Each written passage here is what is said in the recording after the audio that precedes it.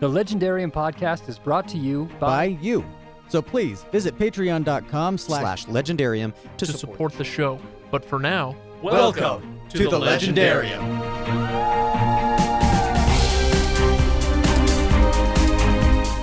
I learned that the phrase, "I got the vapors," meant that a woman's got gas. Which is basically their way of like telling the other girls, you know, heads up. I'm about to stank this place up. Oh, mama.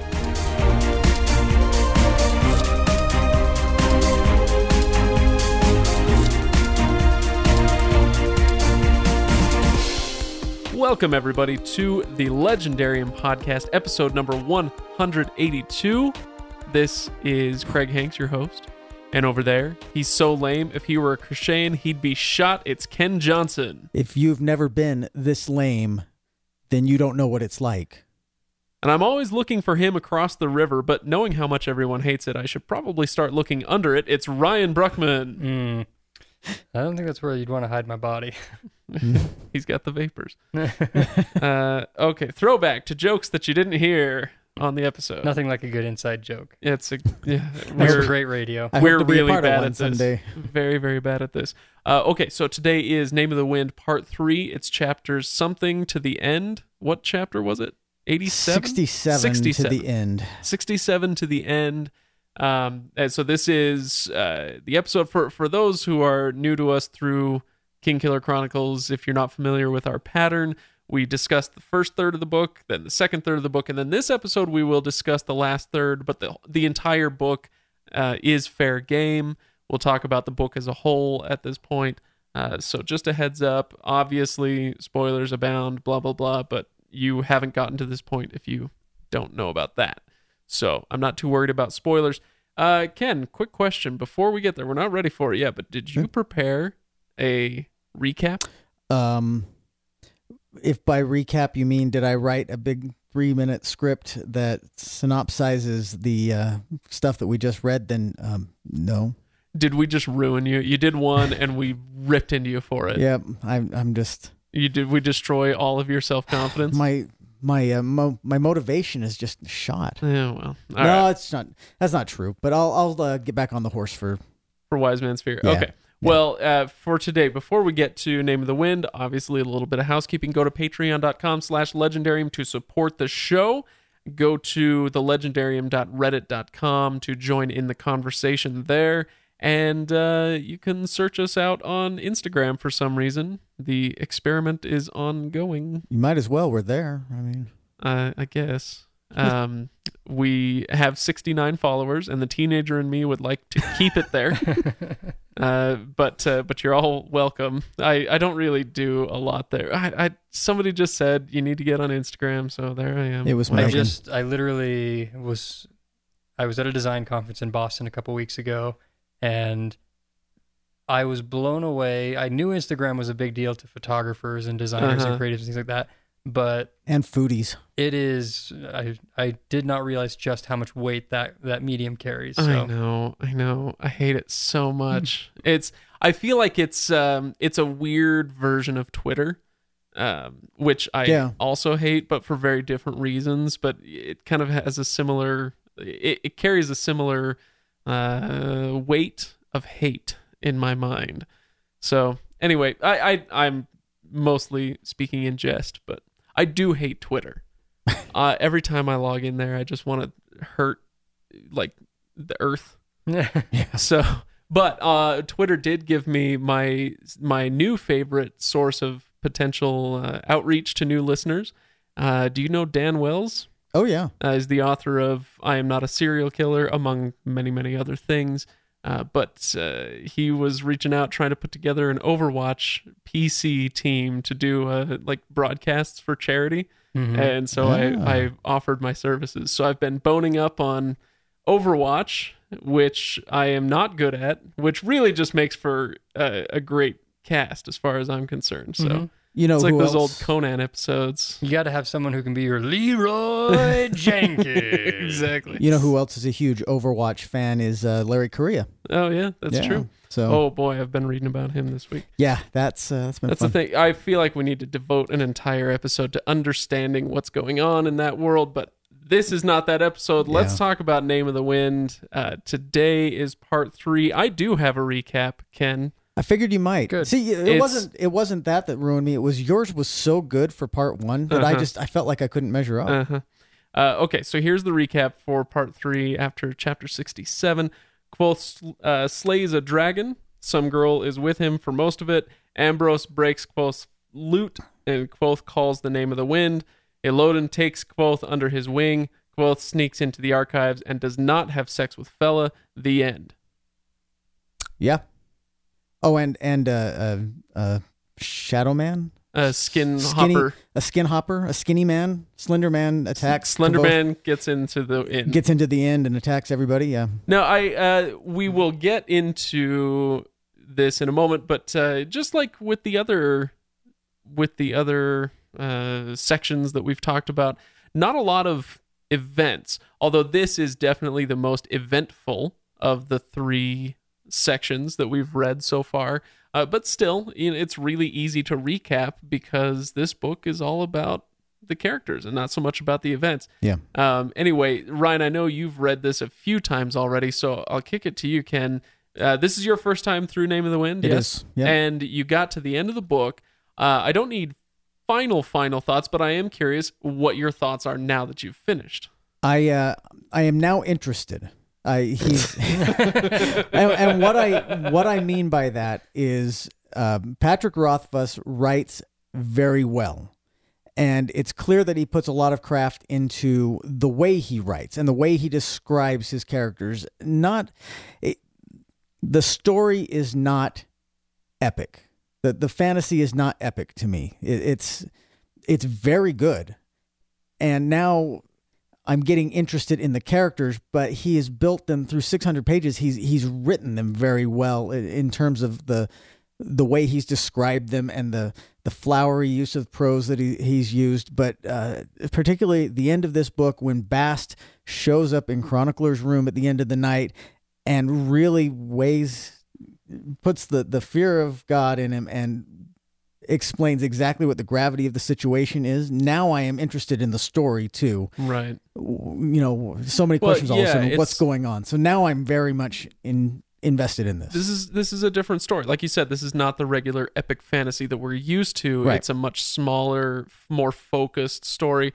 The way that Like Spider-Man Homecoming. Sure. Sure. Yeah. Yes. That's why I not? know there's at least 3 people who I just ended up on their hit lists, but in comparison, I'm not saying that it's the same quality or anything like that. I'm saying that in the sense of scope of danger and stakes and things like that, this is a very localized story. The world isn't going to end right now based on that we're aware of. Yeah. This isn't the hordes of the undead coming over the ridge or Sauron's army coming out of the right. This is we're following Kvothe figuring out who he is that makes him this legend of a man later on that has caused a war, which we don't know exactly that. I think it was at the end of the last episode in the Reddit thread after that. There was a Reddit user, Honor is Dead 211. Shout out.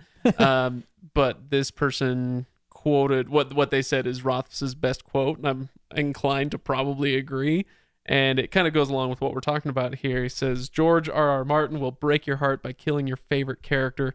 I'll break your heart by taking his fucking library card. That's the type of story that we're dealing with, and that's that's what you're talking about, Ken. This is not the same thing as death and destruction everywhere. The world is coming to an end, and unless Dalinar can unite all 3 realms, we're all going to be annihilated forever. Right. This is not that story. And I will say it's kind of refreshing that it's not that kind of story, because going into it, just since everything that we've covered has been epic and have been series, and grand scheme type stuff, it's going into this, I was kind of expecting, okay, that's going to be kind of the same thing. This is going to be something that's building to something grand, and it probably is. I mean, sorry, I'm not going to go there. But it probably is. But for now, all it is the story of a man, and I like it. I like that it doesn't have much bigger stakes than Yeah, yeah. I fought every urge in my body to not go to. This is the story of a girl. You just did it. I know. You just did it. I had to. I had to. The need urge to learn got to too strong. fight harder. that. You don't fight your urges as much as I do. Yikes. Yikes. Okay. So This is how useful I'm going to be tonight, guys. I'm telling you that this is where my mind's at. So Ryan, you missed last week, Mm-hmm. and but now you're back, and now I know why last week was one of the best episodes we've ever done. Oh my gosh. We're back. Okay, so That was fun. apparently the hardware gods do not like it when I make fun of Ryan somehow.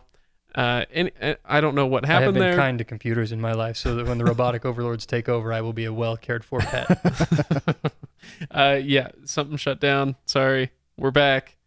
All you heard was a weird little glitch, but that was 5 minutes of our lives. Thanks, electronics. We hope you enjoyed the hold music. Anyway, so go listen to Leaf by Niggle. It was amazing because Ryan wasn't on it. And please don't shut my computer down again, overlords. So where were we? I don't even know what we were talking about. How did we get here? Who You am were asking I? Ryan about something. What is truth? Ryan, I don't remember what I was talking about. So do you have anything from this section that you actually just wanted to talk about as far as the events of the characters or whatever? So can I say that this actually, on my first read through and even on my second read through of this story, I really like how unexpected the end was for me, because knowing how far we had to go, I kept expecting like Kvothe he's got to be out of school by the end of this book. He's got to be kicked out. Like, Oh, you were hoping for that or waiting for that? I was like, I figured On the end- your first time through? Or First this? time through, I figure, okay, this book is let's give him wizard powers at school, and then we'll send him out on the road and let him explore these wizard powers with someone else. Go find the Horcruxes. Exactly. Right.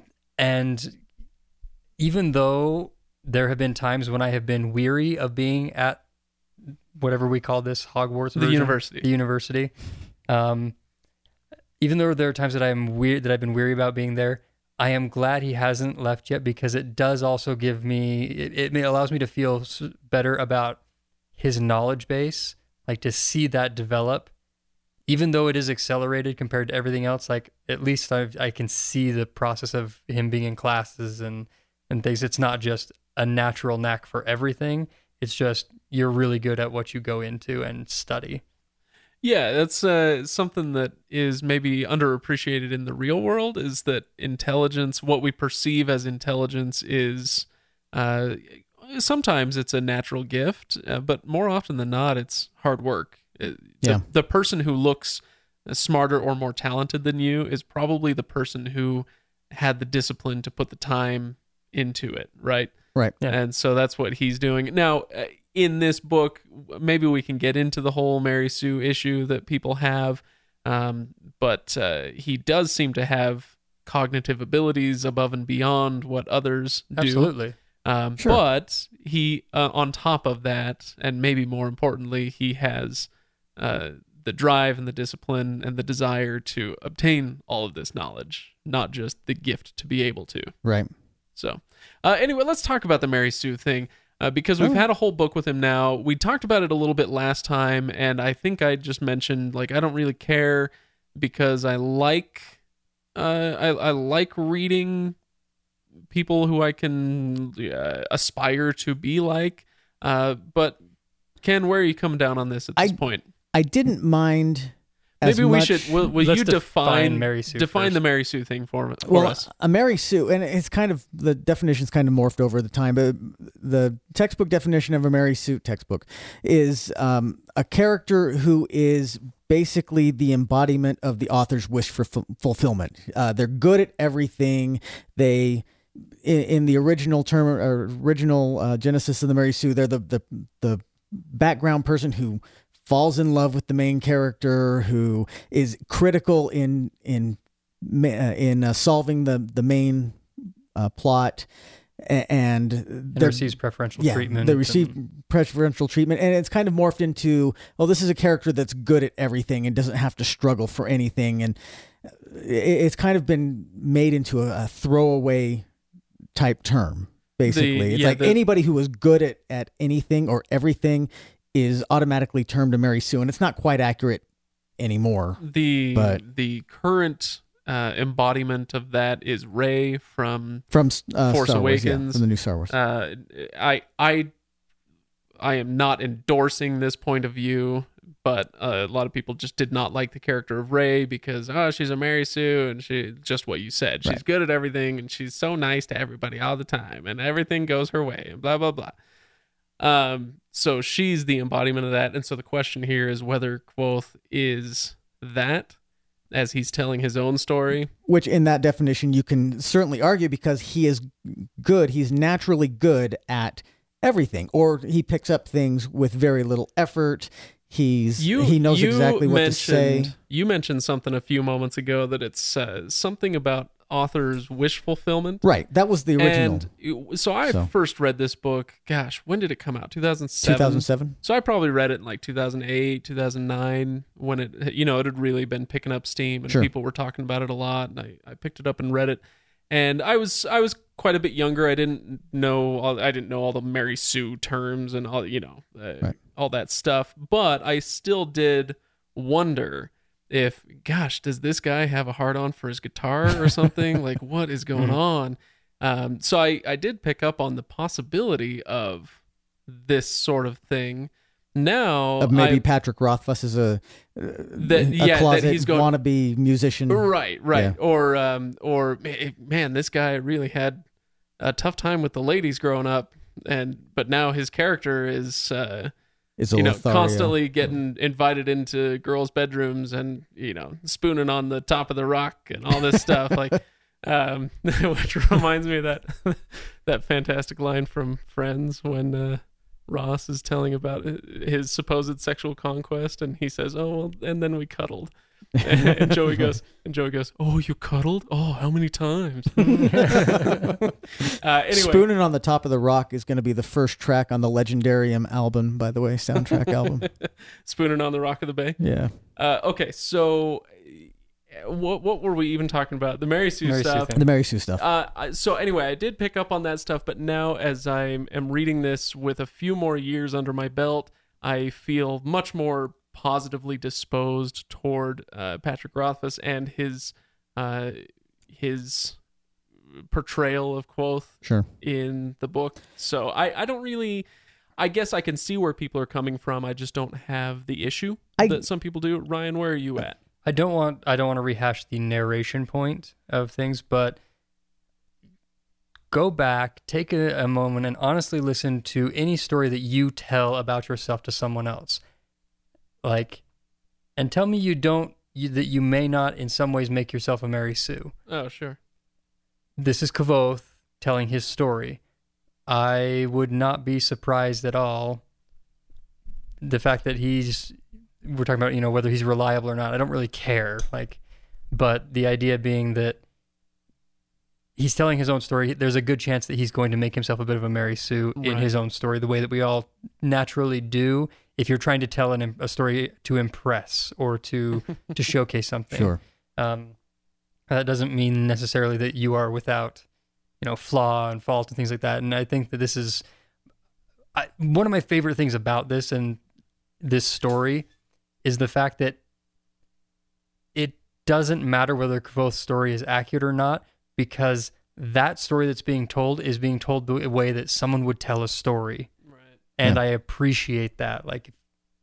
If he comes back and it turns out this whole time, oh, well, this is it's full of half-truths and everything else, it doesn't matter because it was a well-told story, and you know what? I'm okay with that. And I'm not talking like Rothfuss telling it. I'm saying that it's Kvothe's telling of the story written by Rothfuss is good. Well, and it goes to a couple of things in the story that are reasons why it doesn't bother me so much. And one is that he is naturally and unabashedly a showman, and a performer, and so he's gonna tell. He's going to tell a story with embellishments and with flowery stuff like that. I mean, that's just the way he's going to be. And the fact that he picks things up, or that he's naturally good at things, is set up early in the story as to describe that he is good at these. He picks things up. So it's not unnatural based on the story itself that he would be good at things. Hang on a second. My mic is not working anymore. You guys, seriously, this is the worst. But we're back again. It's not even Friday the 13th. This is the most technically challenging episode we've ever had. What were we even talking about? Maybe we should go back and see. We were talking about Mary Sue's. I'm done with that because Okay. we really hashed it. We got that last Before, episode, yeah. So as long as we're all feeling good about that. I wanted to bring up something else, though, if you don't mind, and that is a bullet point of mine, and it's something that I was glad to see in this episode, although I will say, hang on, will you crank me up a little bit, Ryan? Input 6? That should probably do it there. Okay, so there is one thing that I wanted to bring up, a bullet point of mine, which is something, a glimpse we get into the powers or the effects of the Chandrian, which is ostensibly what this story is all about, is the Chandrian. He says so in the first part of the story. There's a moment, we brushed by this moment a little bit in the first bit, when his parents are murdered and he leans on the wagon wheel and it's all rusted through. And then there's another moment when they're at the Mothin farm. He goes Chandrian hunting. The house is kind of falling apart. And when he's with Denna, there's a moment when they go to a pump, like a water pump. Right. And he says, I grabbed the handle, leaned my weight against it, and staggered as it snapped off at the base. I stared at the broken pump handle. It was rusted through to the center, crumbling away in gritty sheets of dust. And this is really interesting to me because the sign of the evil Chandrian in this case is corruption. Now, when we say the word corruption, we often think of like the petty criminal acts of politicians or whatever, that sort of thing. But that's not really what corruption means. Corruption is about things returning to their natural state. And so when you have metal that rusts, it is corrupted, and it's so it's being reclaimed by the entropic forces of nature and all this stuff. Nature is reclaiming its own, and this is the sign of evil in this story. Yes, that the Chandrian have been here. Now, things breaking down makes sense for the consequences of the bad guys, but why? Because if you think about it, it makes sense intuitively to us, but at the same time, we often, I wouldn't say often, we relentlessly idealize nature. We romanticize it, and with good reason. I mean, I get that.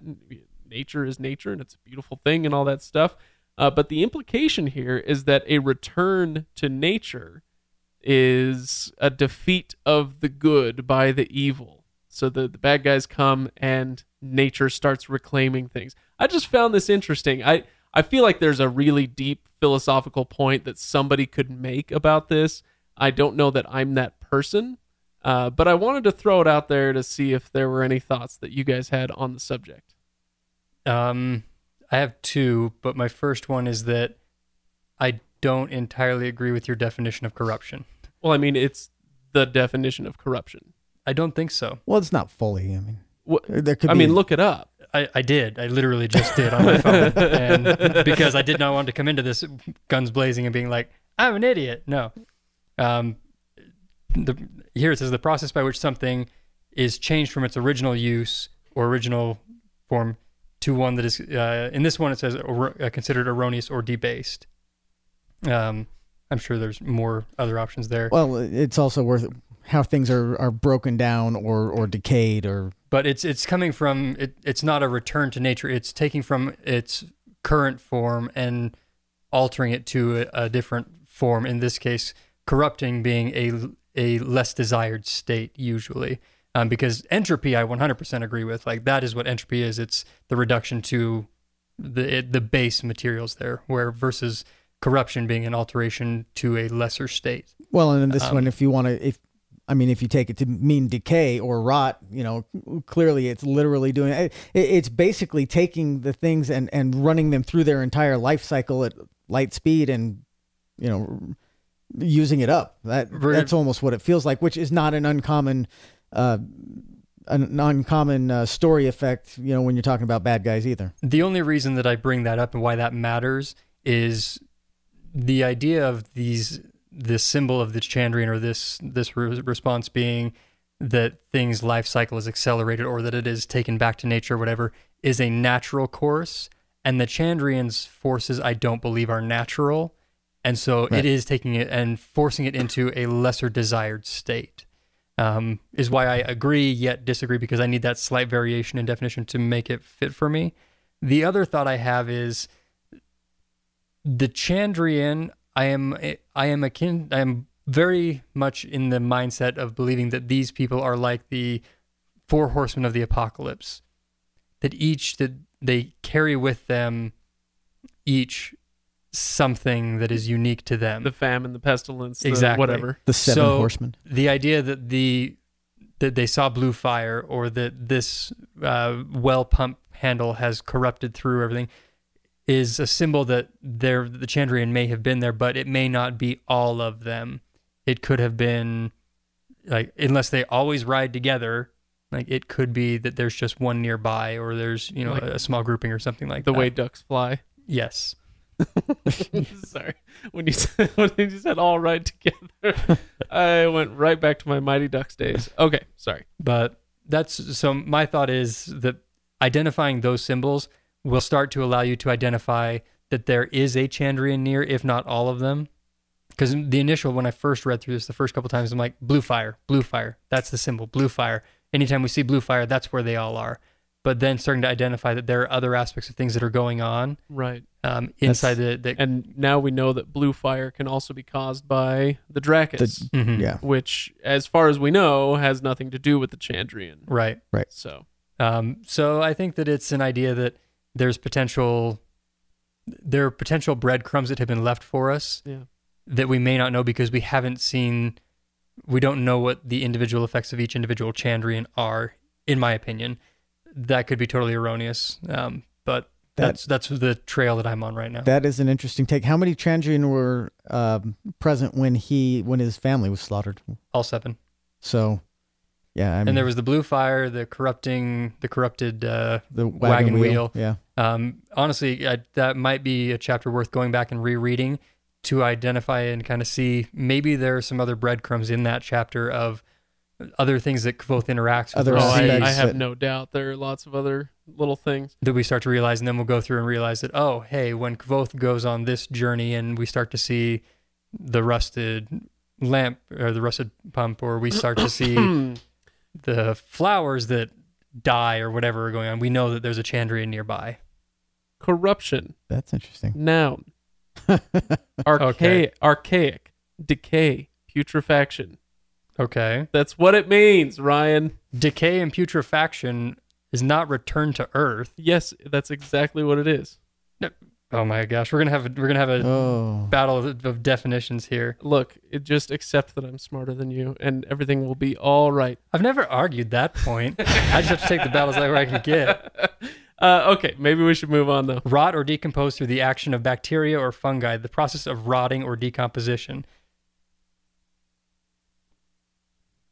Yes. Yeah. You should see these two looking at each other, just staring. I'm not saying that it's not rotting, that it's not crumbling to a baser thing. I'm saying that it's not natural. Well, look, whatever.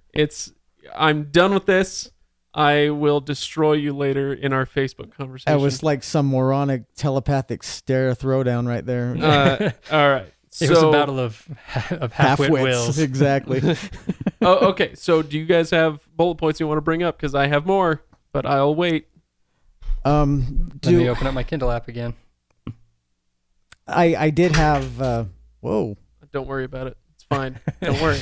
It happens all the time. I told you need to get that robotic arm looked at. He's more machine now than man. This is honestly, this is the hardest technical episode we've ever done. I was going to say 1 in 5 microphones. All right. Oh, while we're on the Chandrian, sort of, Okay. All right. I do have another point to bring up here that's in this same area because he's chasing because there's been a fire scene up there, and he learns that the reason that the Chandrian appeared is because the one of the bride's father, I believe, found something. Oh, right. A thing. He found something, What's in the box? and it's a vase.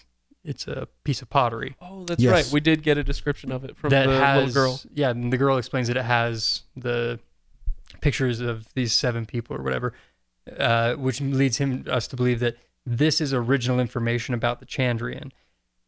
And I think that I'm starting to piece things together, that when we get to his father, who was researching and calling and learning about the Chandrian and their perhaps their names and their original stories and everything about them along that lines for his story, they decide we can't have that. And now we've had the same thing. This is a piece of pottery you could learn something about them from. Right. They are trying to wipe themselves out of the memory of the world. In the sense, like, they don't want anyone to be able to know anything about them, because if they can be learned about, then someone could have power over them. They can name them. Well, Right. yeah. Exactly. Yeah. And as long as they can avoid that, they will be safe. And I think that's probably what the Amir are, why the Amir are so dangerous, is because they probably have this sort of information that gives them the power of naming over people like the Chandrian, because they've been around that long. Well, they're really the paladins of Temerant, aren't they? I mean, that's Sure. basically what they feel like, the Amir. I don't remember. They're just, I lost the They reference. feel like the holy knights that are Oh, yeah. chasing the Yes, yes. evil Chandrian, and that's their mission in life. So, but Haliax, right, is the one. He's the one that has He's the one with the no face, the smoky no face. Yeah, that has- old guy. the power over the Chandrian right now, or at least over Cinder. Right. So Yeah, true. Which is the only, other than Halifax, is the only Chandrian that has been named thus far. Yes. Haliax and Cinder. yeah, Now there was something he's. No, that's gonna wait for book 2. I have a vague recollection from book 2, and that's not relevant here, so I will not bring it up. Okay, Ken, did you have a bullet point you wanted to bring up? I No. no, not particularly. Wow. Let me think about it. I've got a couple of things, but they're more speculation or questions going forward, so I figure Okay. we'll save them. All right. So I wanted to talk about Pat Rothfuss's Tick. Oh, Now, Okay. the authors that we've read so far, we often find their ticks. And with Robert Jordan, it was really easy. You know, all the phrases he would use, the braid tugging and the arm folding and all that stuff. Mhm. Sanderson's no different. He has his own ticks.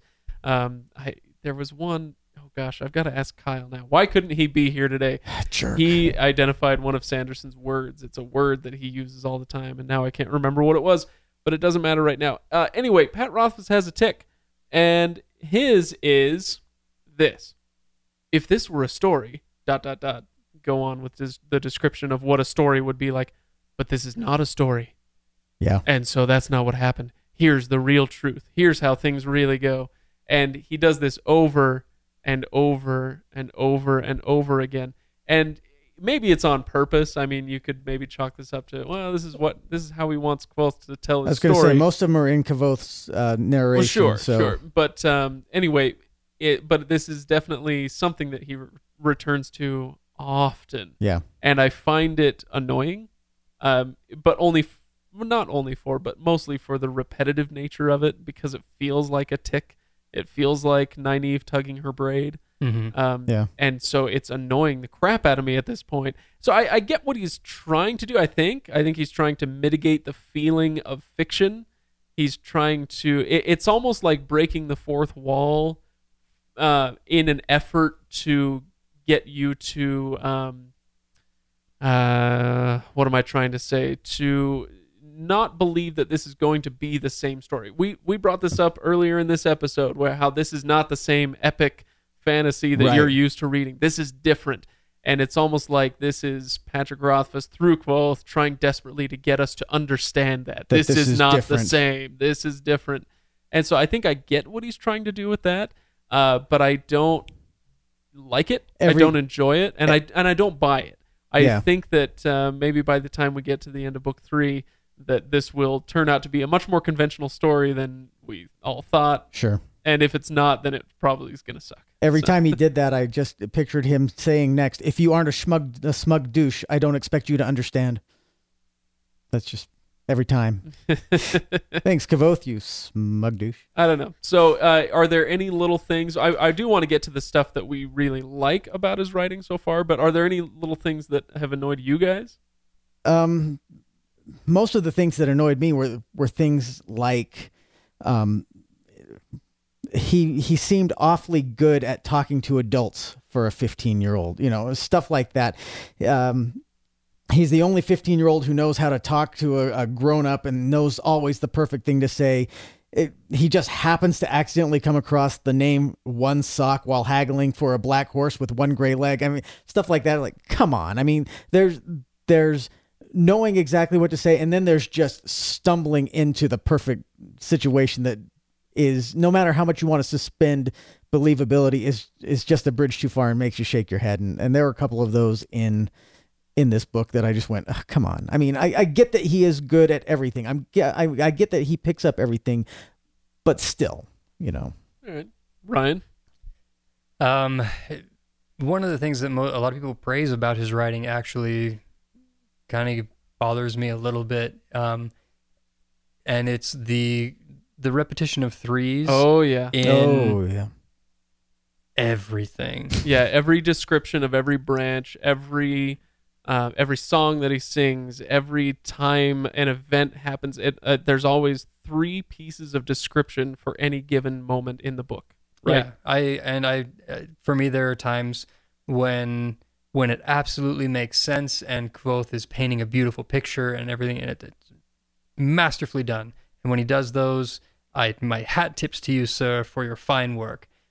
But there are times when I'm like, I just don't care how Denna smells right now. I don't care how she smells and her odor and her scent. Yeah. Yeah. I'm okay with you just saying I caught her air on the breeze, and I can't think of anything appropriate to say right now. And it warmed the cockles of my heart. Okay, but I think I see what you're getting at. It's not you could tone that down without diminishing the value and power of the book. He does the same thing when he shows up at Fella's and she answers the door and nothing but a sheet, and he's like, "Oh, hey." Yeah. That sheet makes her awfully curvy, There's, oh gosh, I honestly, if this had been brought up more in, I think we mentioned it in sections 1 and 2, but if we had talked about it more, I have so many notes in my Kindle edition where I'd highlighted those things with a bit of an eye roll, but I'm not going to go back and hunt them down now. But the thing is, like you said, at times it works really, really well. Mm-hmm. Yeah. But it's kind of a similar complaint with, pick your author, pick any author. They have modes of writing, and it really tickles some people's fancy, and it tickles it over and over and over again, and that's fine. But I think for you and me, there were times when it was appropriate, and then there were times when it was like, okay, dude, let's move on. Right. This is one of those things, and I'm curious if he has a standard by which he holds these. Like, if I'm speaking about these sort of things, I have to write it in the 3-step setup here. Right. And if he does, and he is applying that, that's fine. Yeah, it might be worth tweaking that a little bit. Right. But if he doesn't have that set up, then that's why I say you could diminish the amount of times that it's done and still not diminish the book as a whole. Yeah. And the writing, because I don't think anyone is going to read this book and go, you know what, in this section, if you would have described it 3 times, I would have been so much happier. I don't think anyone's going to come out like that. So especially, as you're writing the 3rd book and as you're concerned, the concerns about giving the fans what they want and all these things, this is a chance for you to say, you know what, I don't have to fret about this quite as much as I might be fretting about this, because I do a good job of it when I'm doing it. I just don't need to necessarily do it as much. We talked in previous episodes about the effect of his proetry, as we might call it, and I can't remember if we brought up the whole Sanderson's comparison to stained glass, and how, so Sanderson says, I try to write just through a window, so you can see the scene, and my writing is the window, and you just see right through it, and you don't notice it. Whereas Right. Rothfuss writes stained glass windows, and they are works of art in themselves, and there's a story past them too, but it's large part it's about looking at the window. Yeah. But I feel like there are parts of this story, large chunks of this story, where he's not making stained glass, and it's almost like I can see the wheels turning. I can see him at his writing desk, and just chugging through whole sections of the book. And then he gets to a moment, and maybe this is on a rewrite, and he's self-editing something. He's like, I really want to punch this section up. And so he inserts this sort of thing, maybe it's the descriptions of 3, maybe it's just the very vivid imagery of one thing or another. But I can see the sections where he's trying so hard. Where the wheels are turning. Yeah. And I'm not, this is not me criticizing and saying, how dare you, or that this is a bad way to write a book. I am not saying that. But what I'm saying is that my preference is for the clear glass. And so it was refreshing to me. It was, how shall I say it? It was unconsciously refreshing to me to move through the sections where he just goes and he just tells the story. And then it was very jarring when I got to a moment where it was kind of obvious to me that he was trying to spruce things up a bit, if that makes sense. And Makes sense to me. I think that we should note this and put a pin in it and remember this, along with a couple other things we've talked about, moving into book 2 and see if he gets any better about it in the next book, or if it gets worse. Kind of the comparison. We've only got these 2 and a couple of novellas type things to compare on his writing. He's still a pretty relatively new author. Just because he's successful doesn't mean he's not. He's established. Yeah. Or practiced. Yeah. Yeah. And he can get better. Yeah. And so being able to kind of gauge that and say, does he realize that after the success of his first book, that those elements that made it successful, does he balance them better in book 2? Right. And is it, and personally, I having read book 2, my inclination is that he's getting better every time he writes. Okay. Nice. Which is what you want from an author. Sorry. Go. Real quick. We're at 48 minutes. Will you, third knob from the left, will you twist it to match the others above it? Third knob. Yeah, to the left. Match the ones above it. It's pretty So down to 4. Keep going. Okay, right there. That's probably good. Yeah, I was being compressed too much, and so a lot of my stuff wasn't coming through. Okay, anyway. Where was I? Okay, what were you about to say? I don't know. I wasn't saying anything. Well, I mean, I've got a bullet point. I remember. So this is so much for the things that kind of annoy us a little bit, or that's even probably too strong a word. Just the stuff that wasn't necessarily our style or our speed. I do want to move on to stuff that worked really, really well, because I highlighted a few passages that I just thought were dynamite, and was curious if you guys did the same, or if you want to just agree with me and say that I'm right about everything all the time. Ryan? Yeah. I will never agree to that. Never. There was... Okay, so this was more just a kind of a humorous line that I thought was great, and then I'll move on to a more consequential one. So right after the episode with the Dracus, and he's killed Dracus, right? Yeah. Dracus, he's killed the Dracus, and he falls off the roof of the church and all this stuff. Using drugs, by the way. Yes, which I really enjoyed. I thought that section was great. He says, I woke up in a bed, in a room, in an inn.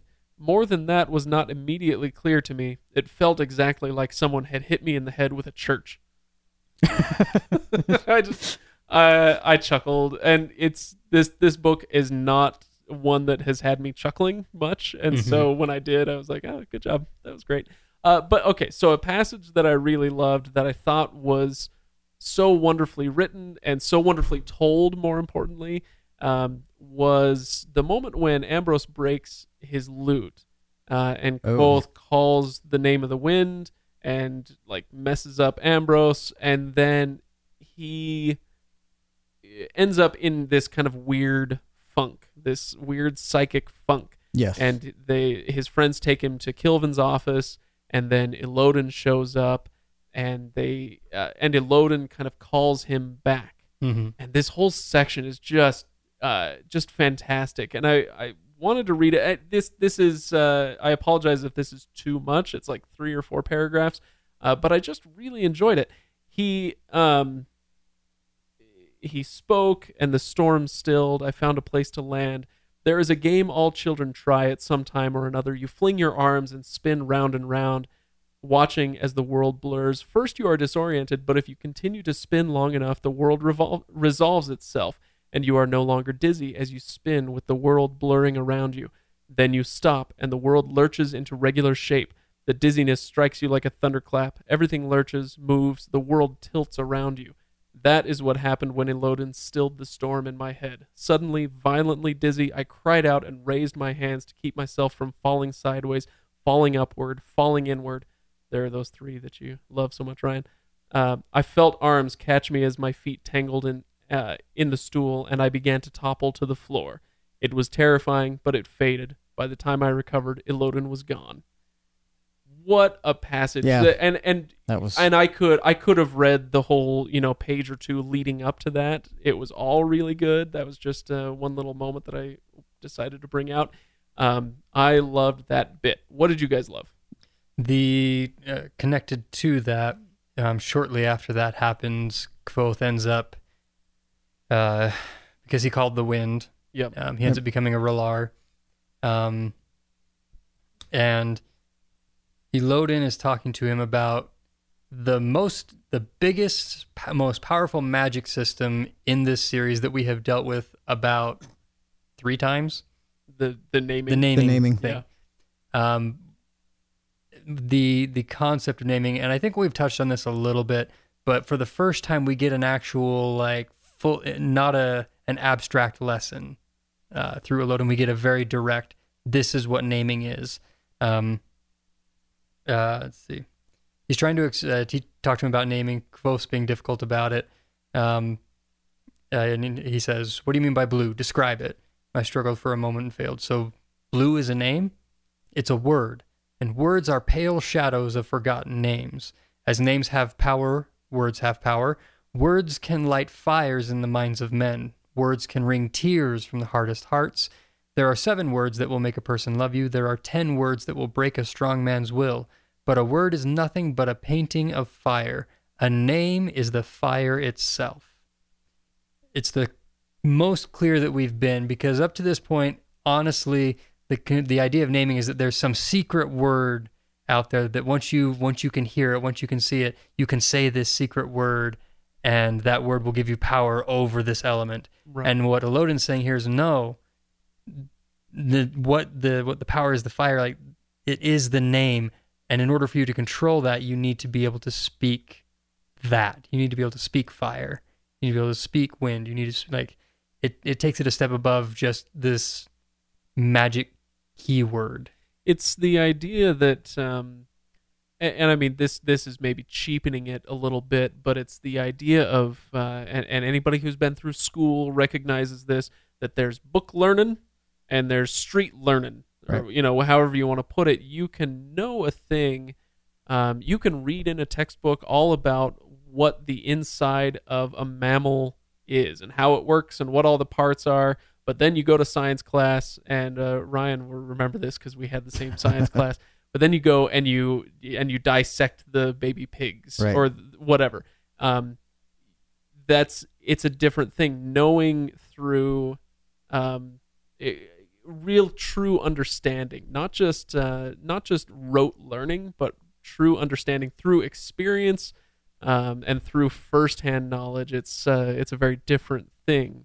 Well, and there's I can't talk about it yet because it's to come, but there's more clarity that comes down the road in terms of naming and what you have to deal with. but the concept of how much you have to be able to understand and process to name something is remarkable. Like it is an understanding that you cannot get in conscious thought. All right. Oh.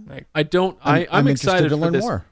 So am I, because I do not remember hardly anything about book 2. Mm-hmm. I remember that Nick Podell, the guy that does the audiobook, gave certain people a really weird accent, and that there's a bunch of free loving going on. But that's that's about as much as I retained. Anyway, so now that we are kind of up to that point, Ken, you said you had some predictions to make. Well, not necessarily predictions, but questions. One of the parts that got me from this last section was at the very end when Bast sneaks into Chronicler's room and really puts the fear of demon fairies in him, saying basically he went out of his way to get Chronicler here to help Kvothe remember who he was, and I really doesn't just say I need you to help him remember. It's if you don't help him, I am going to kill you and burn down your entire family and everything that you've ever stood for. And, really.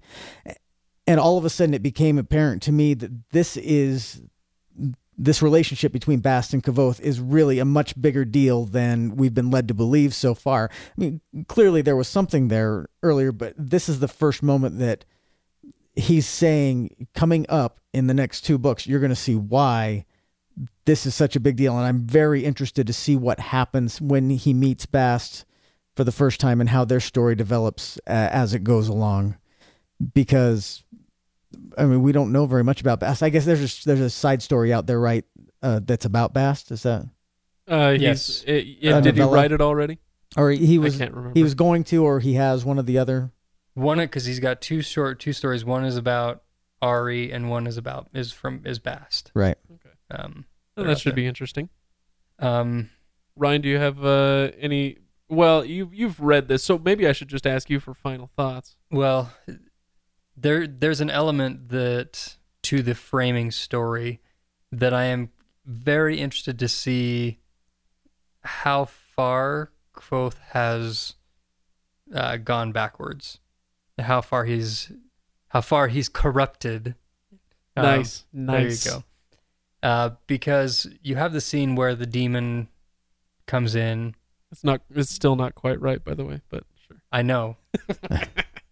I'm using it with irony or sarcasm. Sarcasm. That's sarcasm.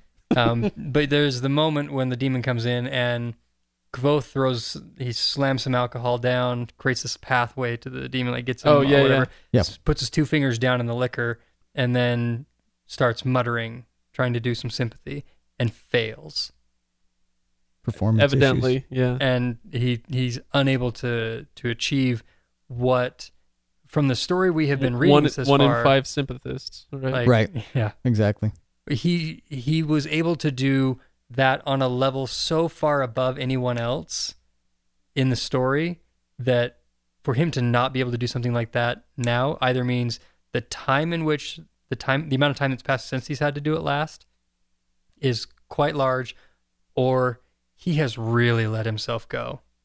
Can I elaborate on that point? No. Okay. And we're dealing with the drunk. Like, are we dealing with the drunken alley master that the hero comes to find? Like, Bast is trying to revive this right drunken, Inigo Montoya from Princess Bride. Like, Right. Sure. Yes. But yes, you can elaborate from there. But that's what I was just saying.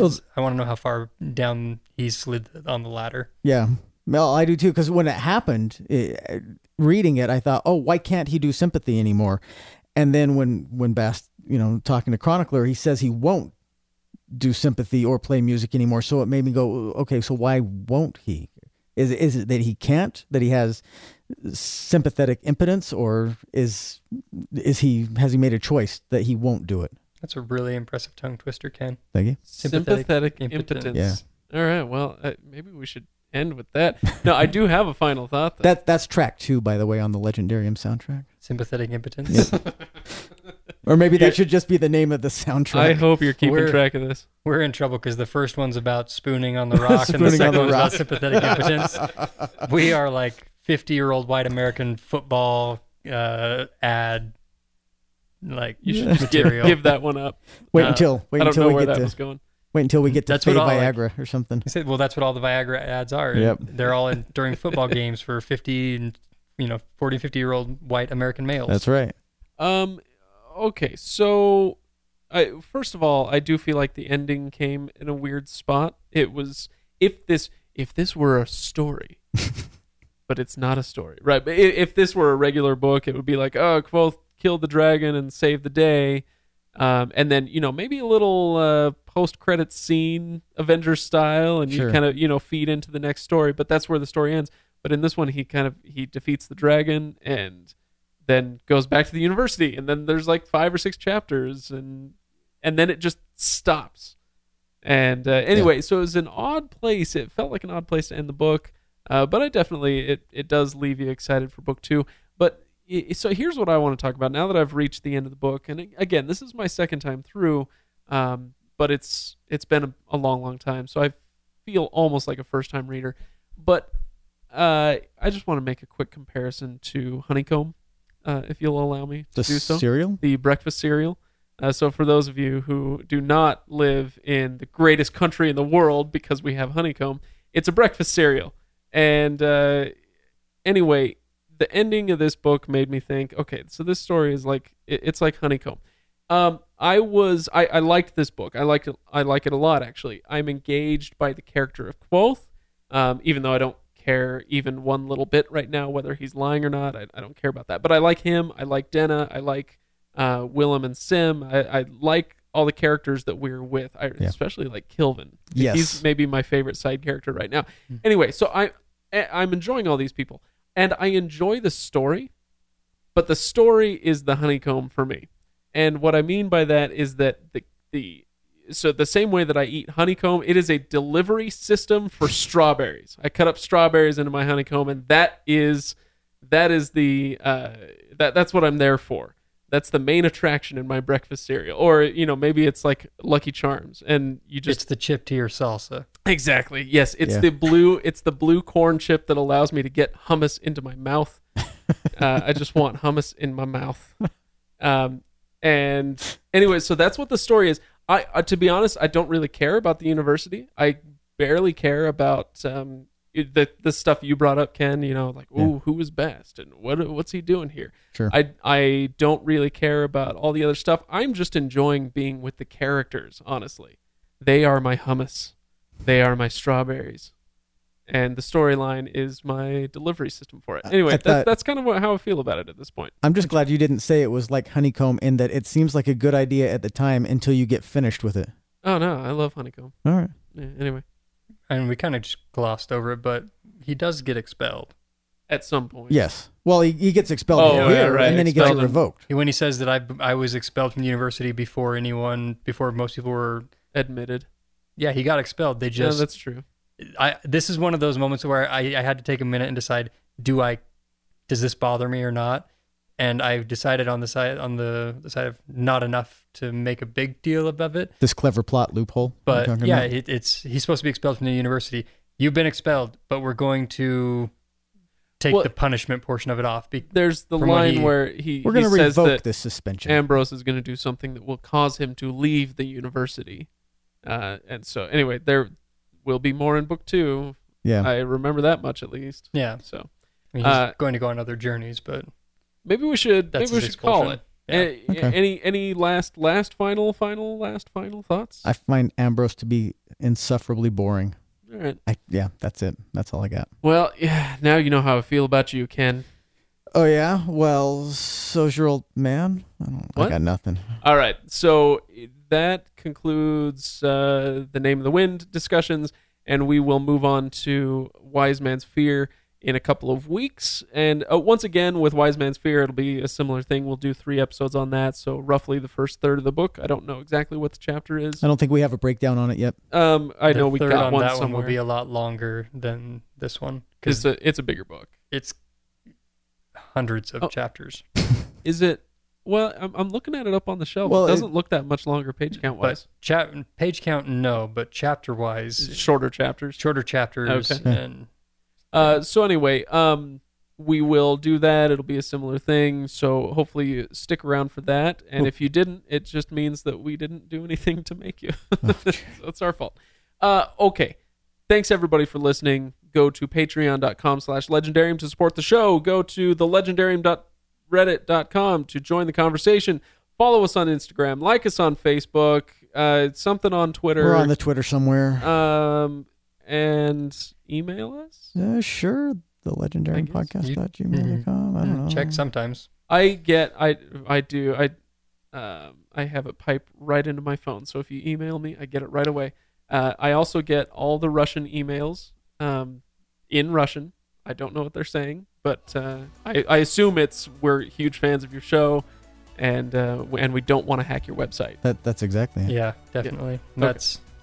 Plus, That's why they also send pictures of pills and things like that too. Pills. Right. Right. Okay. Thanks, everybody. We will see you next time.